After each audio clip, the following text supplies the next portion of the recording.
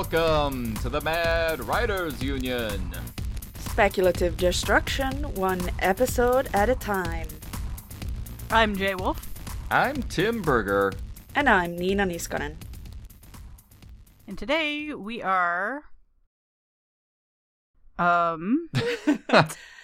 Igor Suffering. stole our Okay, we are suffering. Yeah, That's what it is. Yeah. You ever have one of those moments where you're in the dentist office and they just turn on the laughing gas and just kind of leave it on for a while? Nitrous. Nitrous. Well, Igor has been messing around and with the air Lab conditioning. assistants, man. with everything. Yeah. Yes. Bastard. Oh, that's Bitch. one I can leave in. Nice. So we had touched on, in a previous Yes. episode, the magic of self-editing. And while it was one of those topics that, kind of fit in with what we were talking about with the size of a story, there are also kind of a lot of things that made that a bit of a kettlefish topic. And so we are kettlefishing that to this episode, wherein we dive into that kettle of fish and hope that the fish is not too stinky. Yeah. Because it might All be. right. It was sitting around for a while. Yeah. Well, that's Igor's job too. So anyway. Yeah, he's really lax about that fish God, yeah. Terrible. emptying. It's terrible. Kind of swinging back to self-editing. And much like Igor, it's all about self-direction. Right? Must be a self-starter. Getting shit done. So one of the things that we wanted to try to draw up, while we still can, there is a distinction between self-editing your work and working off a critique. Because I think we've talked a lot about working off a critique where you have somebody else take a look at what you've written, offer comments back, and that's very good for a story, but you still have to do a lot of the heavy lifting yourself. And so we wanted to kind of focus on what some of those techniques are before you even get to the critique, after you do the critique, and kind of figure out Differentiate the the stages. Yeah, exactly. Now, there's a book that Nina and I both use, which is called, conveniently enough, Self-editing for fiction writers by Rennie Brown and Dave King. it's a treasure trove of information. It's not very big. It's a short read. It's 267 pages, including the appendices. Right. Appendices. So this book in self-editing kind of breaks things down by topic. It starts off show and tell, character, point of view, proportion. And it's something that it gives you a good stepping point for how you're going to approach your writing. Also, you want to be careful of which writing advice you take. Because if you do just a simple Google search about editing your story, you get so many hits. And some of it, I don't want to say you're getting bad advice, but some of it's not going to work for you. So you need to be really careful. Well, the other side of that, too, is that advice can be perfectly correct for the wrong situation. Mm-hmm. So Absolutely. you can have advice that it applies to a certain stage of it, but maybe doesn't apply to where you are as a writer. Absolutely. And I think one of the better posts on self-editing is from Chuck Wendig. And he has this post called 25 Steps to Edit the Unmerciful Suck Out of Your Story.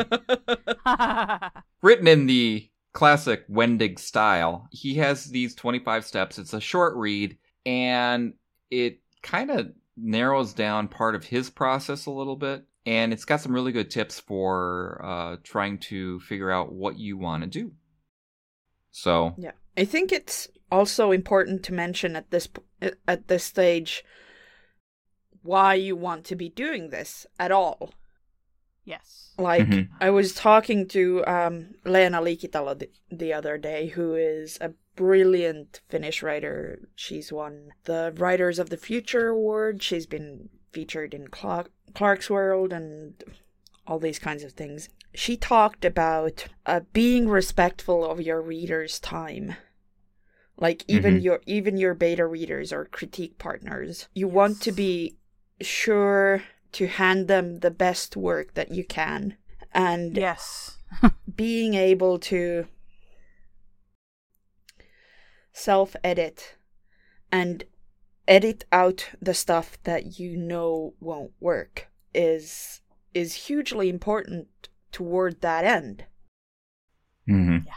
Mm-hmm. I was just going to say, jumping off of that's probably my biggest frustration as a person who does a lot of beta reading for people, is the number one thing I don't want to hear from you is, oh yeah, I already changed that thing.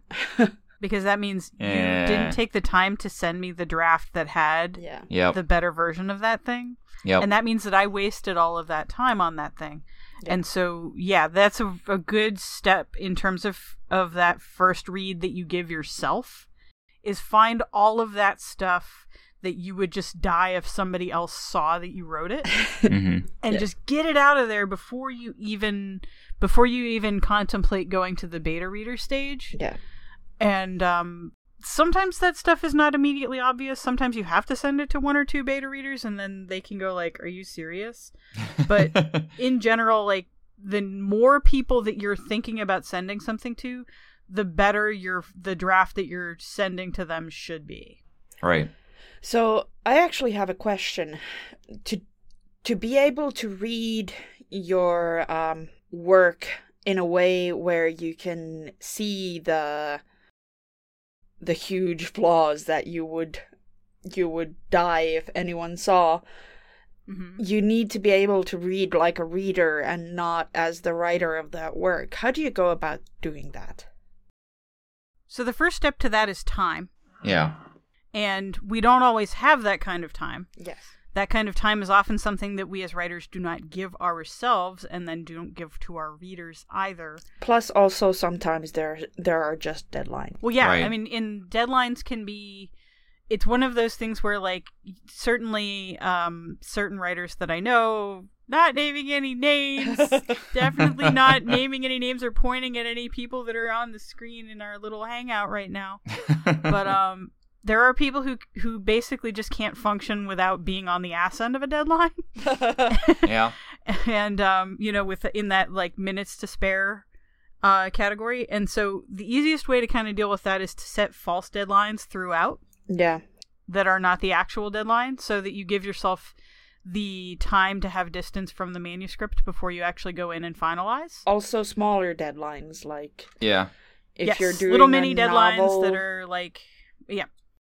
So, like, but there's different ways that you can approach that editing pass, and the way that I typically, or the way that I've eventually had to come about and start editing my work, is kind of this inverse pyramid kind of thing, where I look at the work and I'm like, okay, so what is this about? And I try to go really big picture, really high level, and then I try to drill down, tighter and tighter, tighter and tighter. So I start with the story, then I go with whatever scenes that I have, and then I go down to paragraph level, sentence level, and then that fine... that fine-tune word choice. Fine-tune. But stuff. Even saying that, there are certain things that you're probably going to have blind spots about. Yes. I think this is what this book that Nina and I just mentioned is really good at, because it breaks down all of these things. It's like basically you go through this, and what the book does really well here is that it'll explain a section. It'll have all these examples of what they mean by this. For example, show and tell. I mean, that's the common mantra, right? But then at the end of the chapter, they'll have a list, a checklist, essentially, of things that you should be aware of, things that you should be looking for. And then it has some exercises. So this is you could draw up your own checklists based on the things that you know that you're maybe not strong with. And also, I think sometimes more important is also having checklists with things that you feel confident about, so that you're not missing something. You're not, if you feel like you're good at one thing, say like if you do feel like you're good at showing or telling, that you may not look at that with such a careful eye. Yeah. Skip over yeah, it. that's the downside to knowing your strong point that like we talked about with Stephen Bruce stuff. One of the things that came to mind while you were talking about that too was I think it was Elizabeth's Bear talk at VP about the sort of like the 6 functions of a sentence, or 7 functions, I think. Mm-hmm. I think that was Teresa. Was that Sherwood? Oh. No, it was definitely not Sherwood. It was either Bear or Teresa. I can't remember which, but I remember somebody talking about like basically if you're at your sentence level, if your sentence is not performing one of 6 functions, it is redundant in some way. Right. But yeah, one of the things that you were talking about with your kind of inverse pyramid, your tapering cone idea here, that I really, really like, is that a lot of people do not spend very much time at that big picture stage. Yeah. And from the editor's chair, I can tell you there are so many people who are so close to being publishable who are not spending enough time at that stage. Yeah. You're spending way too much time on the nitty-gritty of the sentences and like making sure that they sound pretty and stuff, but they didn't spend enough time on making sure that the story is actually satisfying to read. And that drives me nuts. Can you go a little more into that? Because I think that's fascinating. Yes. Yeah. So, I mean, essentially, and this is one of those things that's like dead simple to the point where it's almost like ridiculous, is that when you are plotting a story, you need some kind of, and I'm going to say at least for the purposes that we're dealing with here, in general, you're going to have some volume of characters, at least 2, and that there is going to be some kind of conflict, not necessarily between those characters, but some kind of conflict, some kind of action that those characters have to take, and that action has to result in some kind of change. And this is admittedly something that I'm not great at, so I am trying to train myself to spend more time at that stage of the story where you're developing what these characters are doing and why. You have to get the reader to invest, and a lot of times an author spends time on writing something and they're already invested in the characters because of where they are in the writing. Yes. And that's dangerous to the draft if you don't spend enough time at really making sure that you have impressed that character upon the reader, so that the reader gives a shit. Because that's really where that's where stories lose a lot of points for me, is like I kind of like at the end, even if they nailed everything else, if I don't care about the character, I'm like, so what? Like, what happened? Right. And the easiest way to do that, I mean, is one of those like easier said than done things that, right. Like but spending time at the development stage of a story really matters. Yes. So let me ask you. Let me ask you this. Would it help to be able to, if you can, summarize your story in a couple of sentences? Is that? Yeah, that's a good exercise. Yeah. Being able to talk meaningfully in broad strokes about what you're trying to do, and then it's sort of like, yeah, like you could do that almost as a mental exercise. Can you get the gist of the story into 1 or 2 sentences? Can you get it into a paragraph? Can like the smaller the amount of information that you can give and still say like what this story is about, what you're trying to accomplish with it. If you need a paragraph to explain what you're trying to do with a short story, you're trying to do too much. Yeah. If you are only coming up with a paragraph to describe your novel, it's probably not detailed enough. Like there's a middle ground there. Yeah, if you can create a synopsis of your story in your head, just sort of like, I'm writing a story about revenge and it features a character that is I don't know, a swordsmith from somewhere and he meets a ghost from somewhere else. Like, there you go. Identify what is going to happen in broad strokes. You don't have to get into the like politics of the era or anything. It just has to be understanding even a one-word theme, like revenge, whatever. Yeah. Just being able to identify that because this is another one of those things that drives me nuts about writing, is everyone is trying to be so original and so unique and so cutting edge that we lose sight of the fact that stories are still genuinely going to be a device of entertainment. And so if they are not entertaining, it doesn't really matter how pretty it is.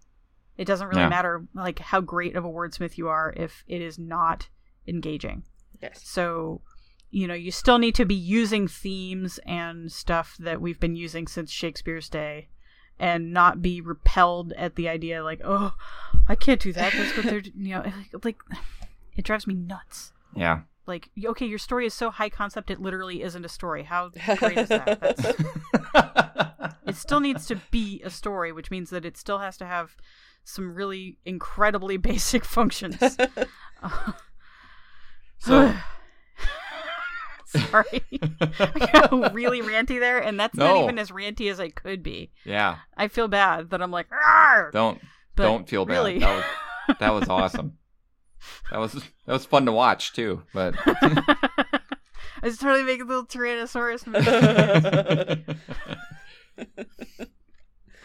So one thing that I know that helps with kind of encapsulating all of this other stuff is, and I don't know about you guys, but I feel like this is one of those things that people say that they do, but maybe they don't actually do this all that often. Is actually reading your story aloud. Yes! From a paper copy if you write on your computer. Yes. Yeah. Yes. And, no, this is definitely something that I do, and it's often in my, like, first 3 pieces of advice to somebody is, like, because it shows you your language choice is really black and white. Yeah. Yeah, but you have to read it in another medium than where you wrote it. Like, yes. if you're writing on a computer, then you have to read it on a paper copy or a tablet or something, because I've noticed that, at least I do this, that after I've been working on a story on the computer, I don't really notice what's not there. Like, I could be missing a word and reading it aloud, and I'll only notice it maybe afterward. But if I'm reading... Another thing that... sorry. Yeah, but if I'm reading... No, it's... If I'm reading on a paper copy, then I notice the word missing immediately. Yeah, it's a brain change. Yes. Another thing that I've seen people do if they can't print for whatever reason is change the font. Yes. Oh, if you're writing in Courier, switch it to something that doesn't have serifs and isn't monospaced. If you're writing in Times New Roman, switch it to something that is monospaced. Don't use Comic Sans because you're an evil bastard.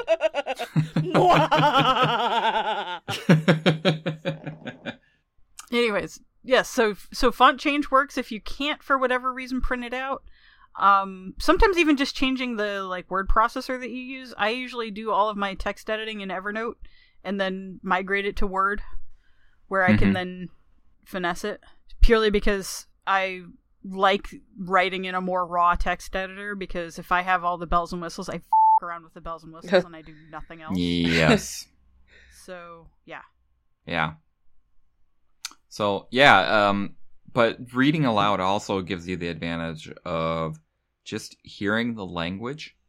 Yes. And then and getting... It makes you very aware of not only the tempo of the piece, but also the writing should kind of wave and crest and yes, cadence. Cadence. Thank you. That's exactly the word I was looking for. Like, I have this tendency to use very, very long sentences because I can. Yeah, and Yeah. they're much more noticeable if you're reading them out loud. 'Cause you Yes. get lost in the middle. Yeah. Yeah. And then, some people do the opposite thing. They use a lot of short sentences, which that has its place. Maybe an action scene in a certain way that Yes. might be Mhm. appropriate. But Staccato works really well for that. Yes. yeah.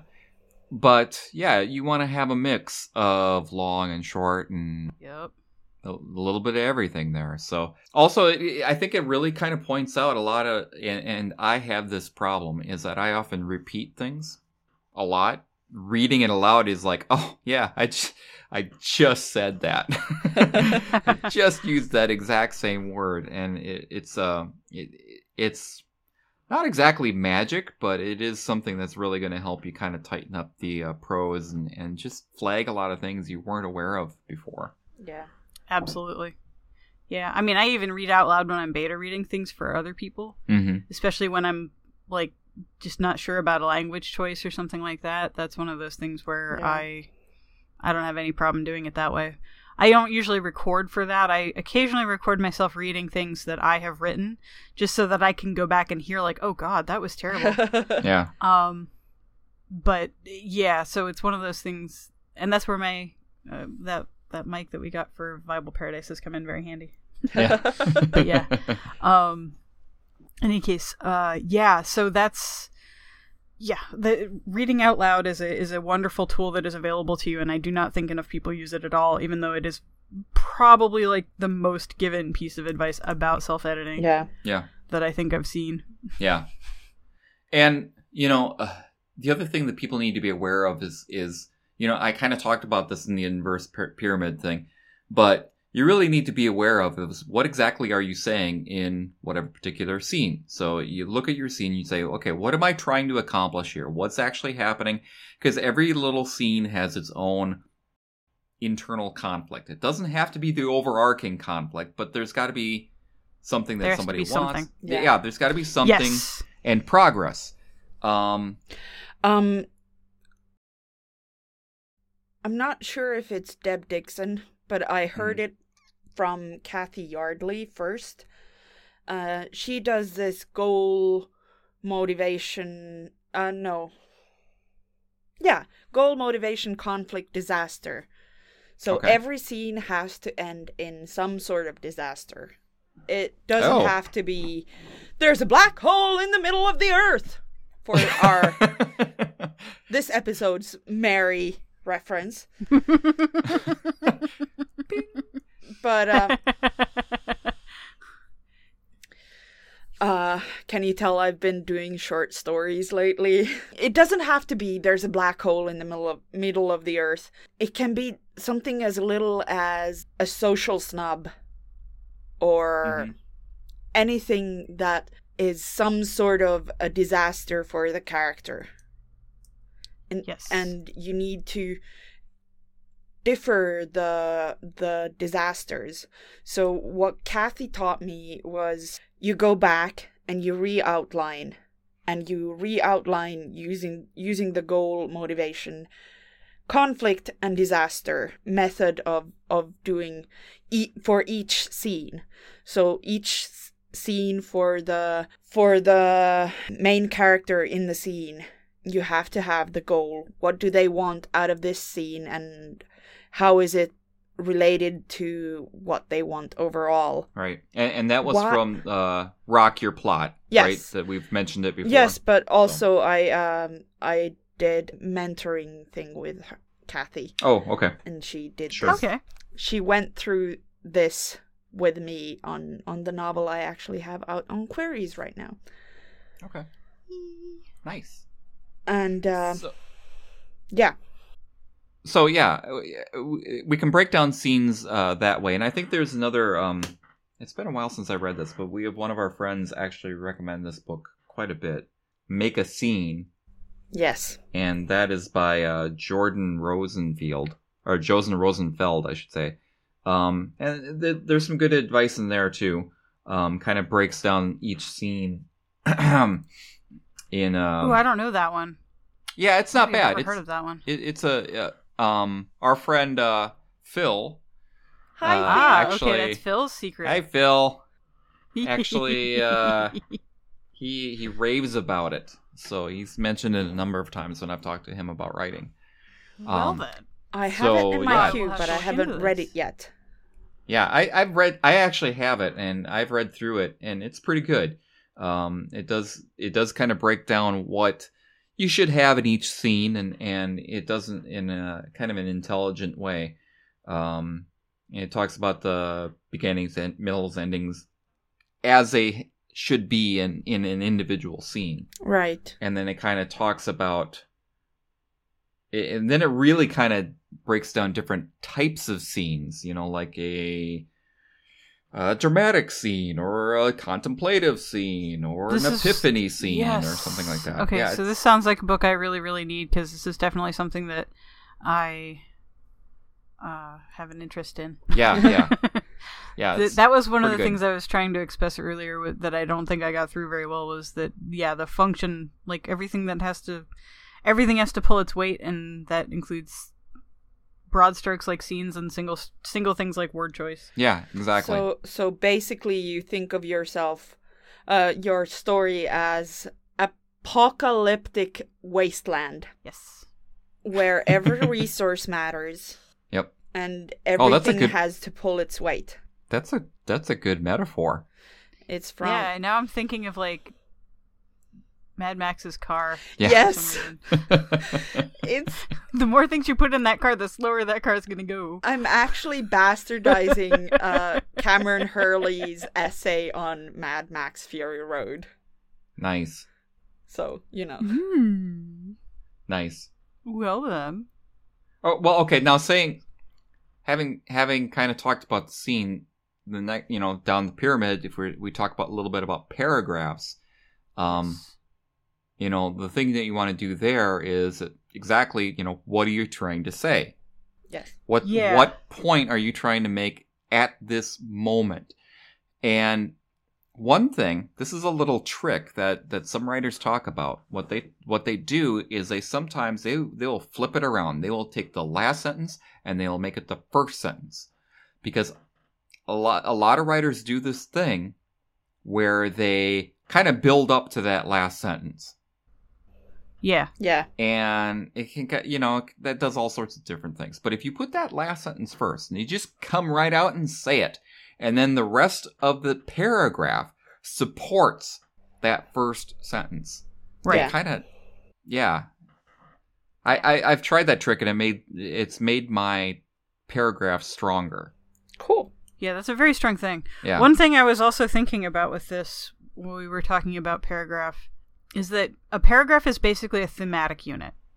So if we think about it in terms of what you're trying to get across, if you're talking about a scene trying to get across a greater image of a conflict, or a growing a building structure, okay, and then the paragraph is the individual unit in which you're building that. And so the paragraph, the individual sentences kind of have to support that building unit. Mm-hmm.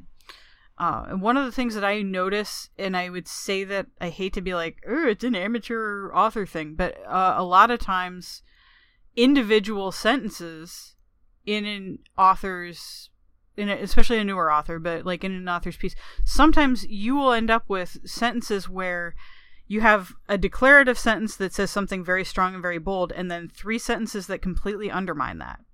So it's sort of important to make sure that you're paying attention to what you want to say, and so that's usually like your boldest, most declarative sentence would be something that is like, I'm trying to think of a way to phrase this, but like this happens a lot with characterization in particular, where you'll see someone say in narration like, oh, this person is this characteristic, and then 3 sentences about that don't have anything to do with it, or that actually undermine the assessment. Sure. And that's it's really frustrating. So it's really important when you're detailing that you come up with supporting details that actually matter to the point that you're trying to make. Yes. Because a lot of times unrelated material gets worked in there, or material that actually undermines the point you're trying to make gets worked in there. Mm-hmm. And just in an effort to fill word count, really. Sure. That's one of those things that happens when you're floofing out a draft, and then those are very easy to cut out when you don't need them anymore. When you need them just to build something so that you have a paragraph to build another paragraph on, right. That's fine. And that's what self-editing is all about, is being able to see those things and go like, oh God, that doesn't, why is that there? Yeah. Yeah. It's finding the things that a writer needed to write, but the reader doesn't need to read. Doesn't need to read. Yeah, exactly. To Julie Dreadful there. Yes. And then, kind of going off of Jay's point and talking, about that paragraph and how it is. This is where you need to really be careful about repetition. Yes. Because you look at that, if you get that first strong sentence that comes out of the gate, and you're like, okay, that's cool, and you say and then pretty much weaker sentences that say the same thing. Same exact thing. You got to bring up something new. It's got to either support it or it's got to pull it in a different direction or something. But it's got to, that paragraph has to stand on its own. And your first sentence leads, but everything else has got to support it. Yes.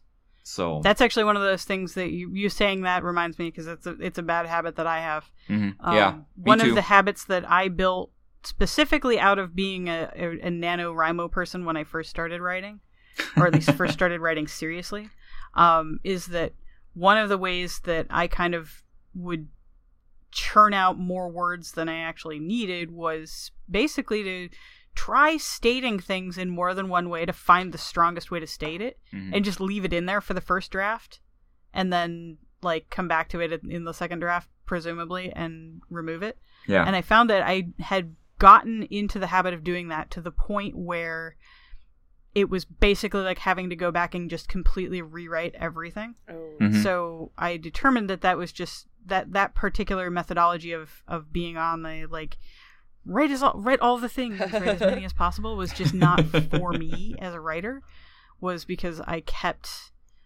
kind of butting up against these things where I was like, oh, I literally could have saved myself time by not doing Nano. Sure. Yeah. Oh, I and get that's that. purely a personal thing, because I'm a numbers person. I'm addicted to hitting a number. And so I kind of have to avoid that tendency, or it goes haywire. Sure. Yeah. But yeah, so that's one of those things. If it's possible that you might need to have that habit of iterating a sentence in multiple ways, as long as you're aware that it happens and you're pulling it out before you send it to your beta readers, because that's one of those things that'll annoy them really quickly. Yeah. That I know from experience. Hi, hello. Yes, it's me. So we've talked about the overall. We've talked about scenes. We've talked about paragraphs. We've touched a little bit on sentences, but that all kind of relates to one thing. One thing you really haven't heard us talk about yet, and I don't think we really need to go into this, is grammar. And yep. I mean, you do a grammar pass. That should go without saying, really. Mm-hmm. But the one thing that you should probably do when you're going through and reading it is find your favorite style book, whatever that one happens to be. Go through it and make sure you've got a thesaurus and a dictionary handy next to you too. And read through it. If there is a word that you aren't 100% confident of what that is, look it up. Or find something different. Because, you've got, I don't know about you, but I use some of those, I sometimes play around with language and I use words that I think I know pretty well. Till I have to look them up. Yep. Yep. My problem in general is that I'm always pretty sure what things mean. Yeah.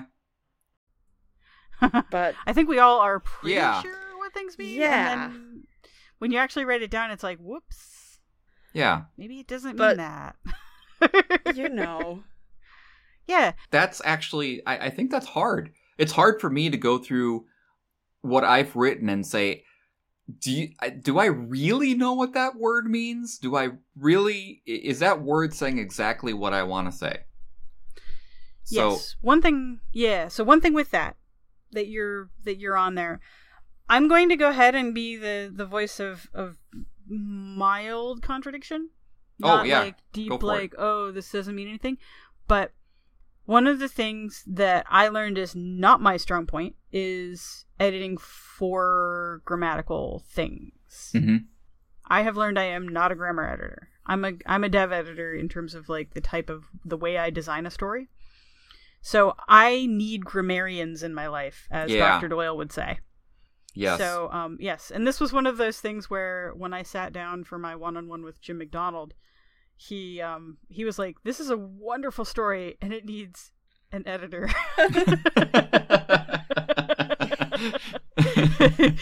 I'm with you there. He's like, you're just going to be, and it was one of those things, he was just very matter of fact about it. Like, your story building is fine. What you need is somebody who can do all the nitty gritty shit for you. You're just never going to be that person. And I was That's fair. I felt totally very validated at that moment that I'm not going to be the person who's able to refine my own grammar beyond a certain point. Yeah. And so that's totally one of those find your tribe moments in our conversation where we have grammarians in our lives and we will have to rely on them. Yeah. But it will not be me. And it's perfectly okay if you know somebody who is a grammar nerd to just say, I need a grammar pass on this. If you just ask beyond them, that, yeah. Beyond that, I would even say that like there is often a tendency in newer writers to focus on the grammar instead of that big picture thing. Yeah. The grammar is like the cone of like the point of your cone in your inverse thing. And the problem that so many people have is the big picture stuff and they don't realize that. So like, yeah, they get the story edited down to that fine nitty gritty point, but they didn't write a real story. Yeah. You know, like it's missing conflict like a seed pod. Yeah. That is empty. I think you guys remember this story that I told in an earlier episode that I think got edited I out. might have edited it out. Yeah. Yeah. It was ruthless with that shit. Yeah. When I was at college, I was at the writing lab essentially. Oh yeah. And these people, this yeah. That episode was the one that was like an hour. Yeah. Yeah. Well, this. I'm pretty sure it was me who cut the story, though. Oh, I agreed fine. that she should cut it was the thing. Yeah. Yeah, that was fine. I remember that. Womp womp. But it's relevant here. Yes. And I'll make it very short. Super relevant. I'll make it very short. Basically, these two people came in with their stories that were due that day, essentially, and they were a mess. And so I helped them with structure. It was the first thing that I helped them with, so that they could just have something that actually made sense. And then when it got to the professor and they tried to make their protest, because they got D's on their papers. Of course. And the professor actually talked to me and said, so what happened here? I said, I had no time to do, we didn't spend any time on grammar. All I wanted for them to do is have something that made sense, sort of. Yeah. Because we didn't have time to do anything else. Yeah. So yeah, big picture is important, and that's something you should spend a fair amount of time on. Yes. So we should sum up. Yes. Yeah. Big picture. Do it. Big Good picture. luck with that. Big picture. Well, I think a good sum up here is remember that inverse pyramid that I was kind of talking about before. Start at the top there, go big, work down towards your smaller levels. Could it just be a regular pyramid if we walk up it? Sure, whatever. Yeah, whatever. No. Whatever floats your boat. No saying sure to Jay. We'll lose another volcano layer. Oh, okay. Let's look at it this way. Let's look at it as we could make base this of a volcano, right? So you start at the bottom of the volcano base, and you work way up to the magma point. How's that? Yeah, that's actually pretty good. Work? Yeah, I kind of like that. I might steal that. So yeah. But From yeah, yourself. try to. Yeah. Oh. Yeah, sure. Why not? But it might be an alternate universe version of yourself. Yeah, that would be awesome. Actually. Okay, now we're moving into the darkest timeline area here. Yeah.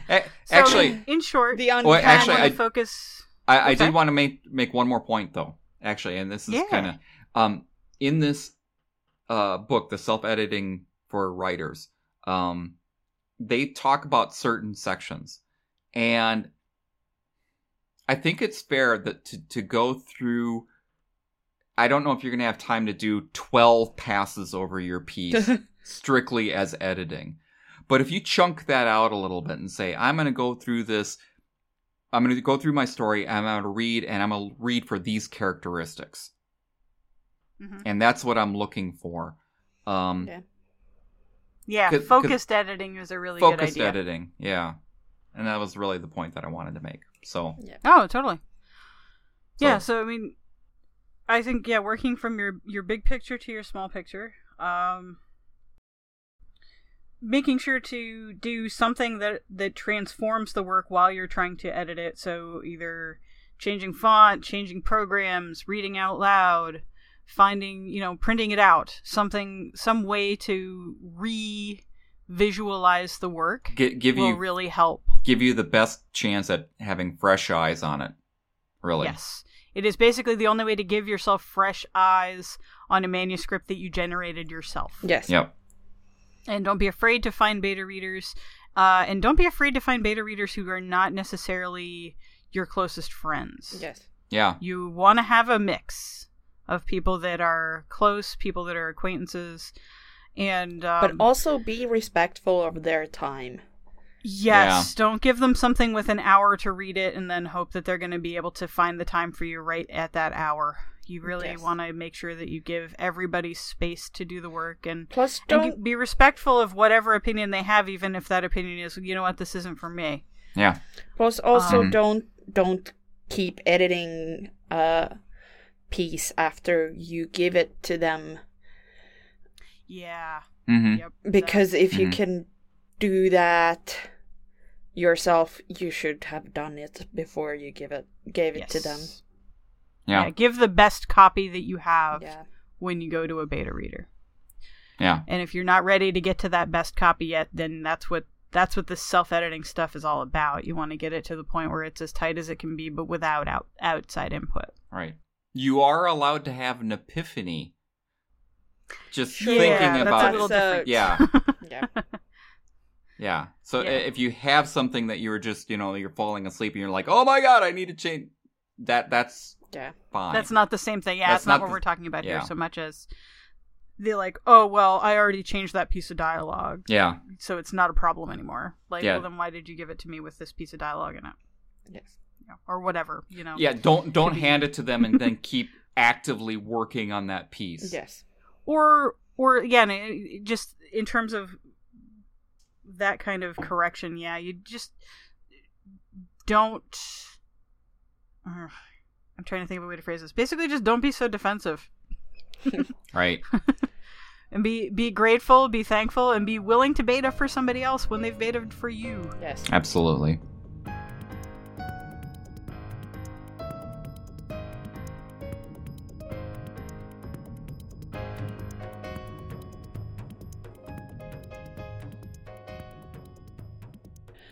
So,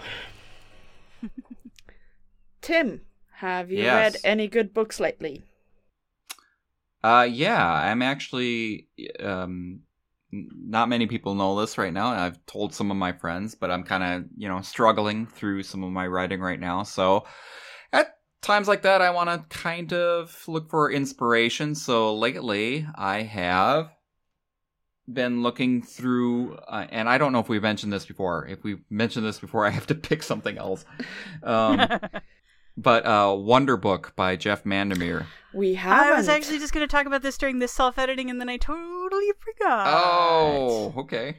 Oh, that's handy. Yeah. Yeah, it's a great book to talk about for self-editing. yeah. Yes. But it's also a good book to talk about for inspiration and Yes. and just kind of getting kind of yourself ready to create, doing things, doing art. Yes. Yes. So yeah, it's a fantastic book, beautifully illustrated. It's got a lot of different input from writers and artists Yes. and what have you. So it's pretty fantastic. So Wonder Book. Jay, what have you been reading lately? Oh, God. No, I actually have one this time. Whoa. Oh, good. Whoa. Yeah, no, Nina knows this one because I was so like, about it this morning.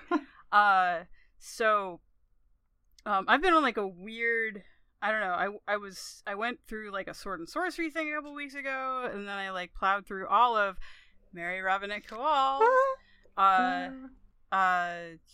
glamorous histories stuff. Including Like the you do. escapement of Blackledge. Such a face. Yes, including the escapement of Blackledge. But I'm not going to put that one in as my recommendation, even though it's delightful and you should read it. Even if you've never read any of the glamorous history stuff. It is so cute. Just one. So cute. Read it. I don't care. No, so my recommendation is actually going to be Swords Point, Ellen Kushner. Okay. Which feels like a spiritual ancestor of the glamorous histories, in a way.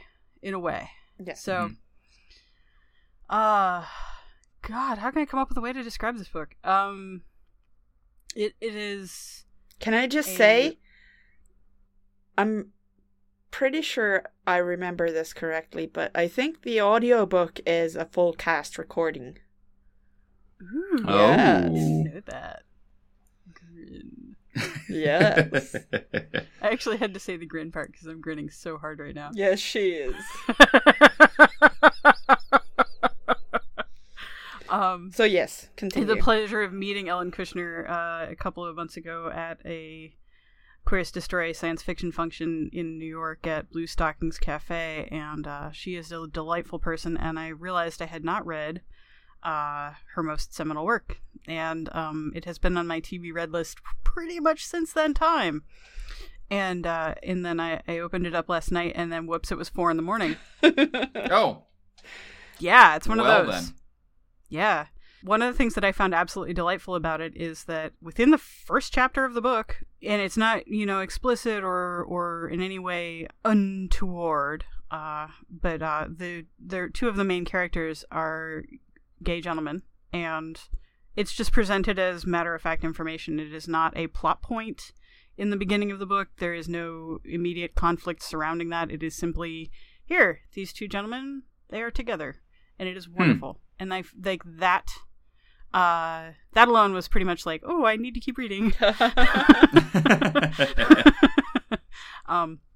yeah, so yeah, that's really pretty much all I have to say about that right this second. Cool. Is Swords Point, Ellen Kushner. Nina, I know what you've been reading. Yes, you do. I know what this one's going to be. So I have been entirely consumed by Cameron Hurley's geek feminist revolution Yeah. Yes. since I knew it this one too. came out the day before yesterday, and it just makes me so happy. Angry feminist rants with encouragement for young writers and celebration of angry females doing shit and having always done shit. And it is everything I want it to be, and it has llamas, and it's I've been listening to the audiobook, which of course it's narrated by C.S.E. Cooney, who is delightful. Mm-hmm. But also it's I think it's kind of wonderful that even though I'm listening to C.S.E. Cooney, I can still sort of hear Cameron, because she has this very specific, recognizable voice. She has a tone. Yes. It's And it wonderful. includes so many curse words. I love her for it. Read it. Buy it. It's amazing. Cool. It is my favorite thing this week. I do like that was literally the most predictable book we've ever had. Yes. Yes. That was wonderful.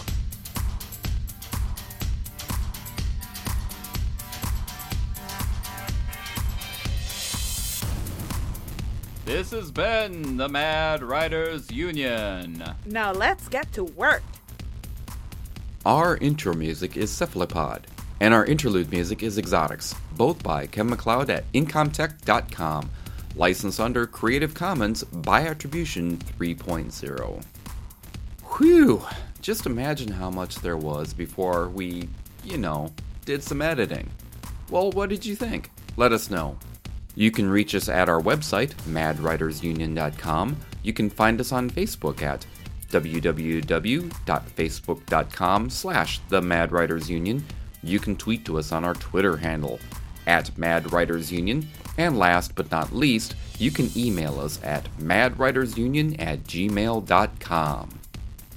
If you enjoy our podcast and want to help spread the word, please leave a review at iTunes, Stitcher, or your favorite podcast repository. And remember to turn off your magma generator or else, you're going to have a problem.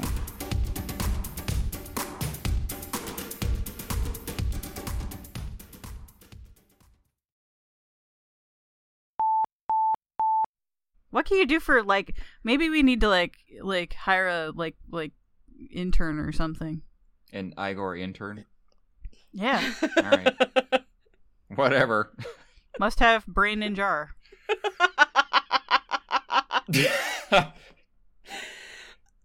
So, anyway, I think we're proving here the oxygen go ahead. levels. Go No, ahead. I'm just. I was just going to say that I think we should stop messing with Igor because there's a distinct possibility that they will redirect the magma from the volcano into the air conditioning. Undersea volcano layer. Yes. Definitely needs lava maintenance. Yes. And we don't want that. So, Right. moving on.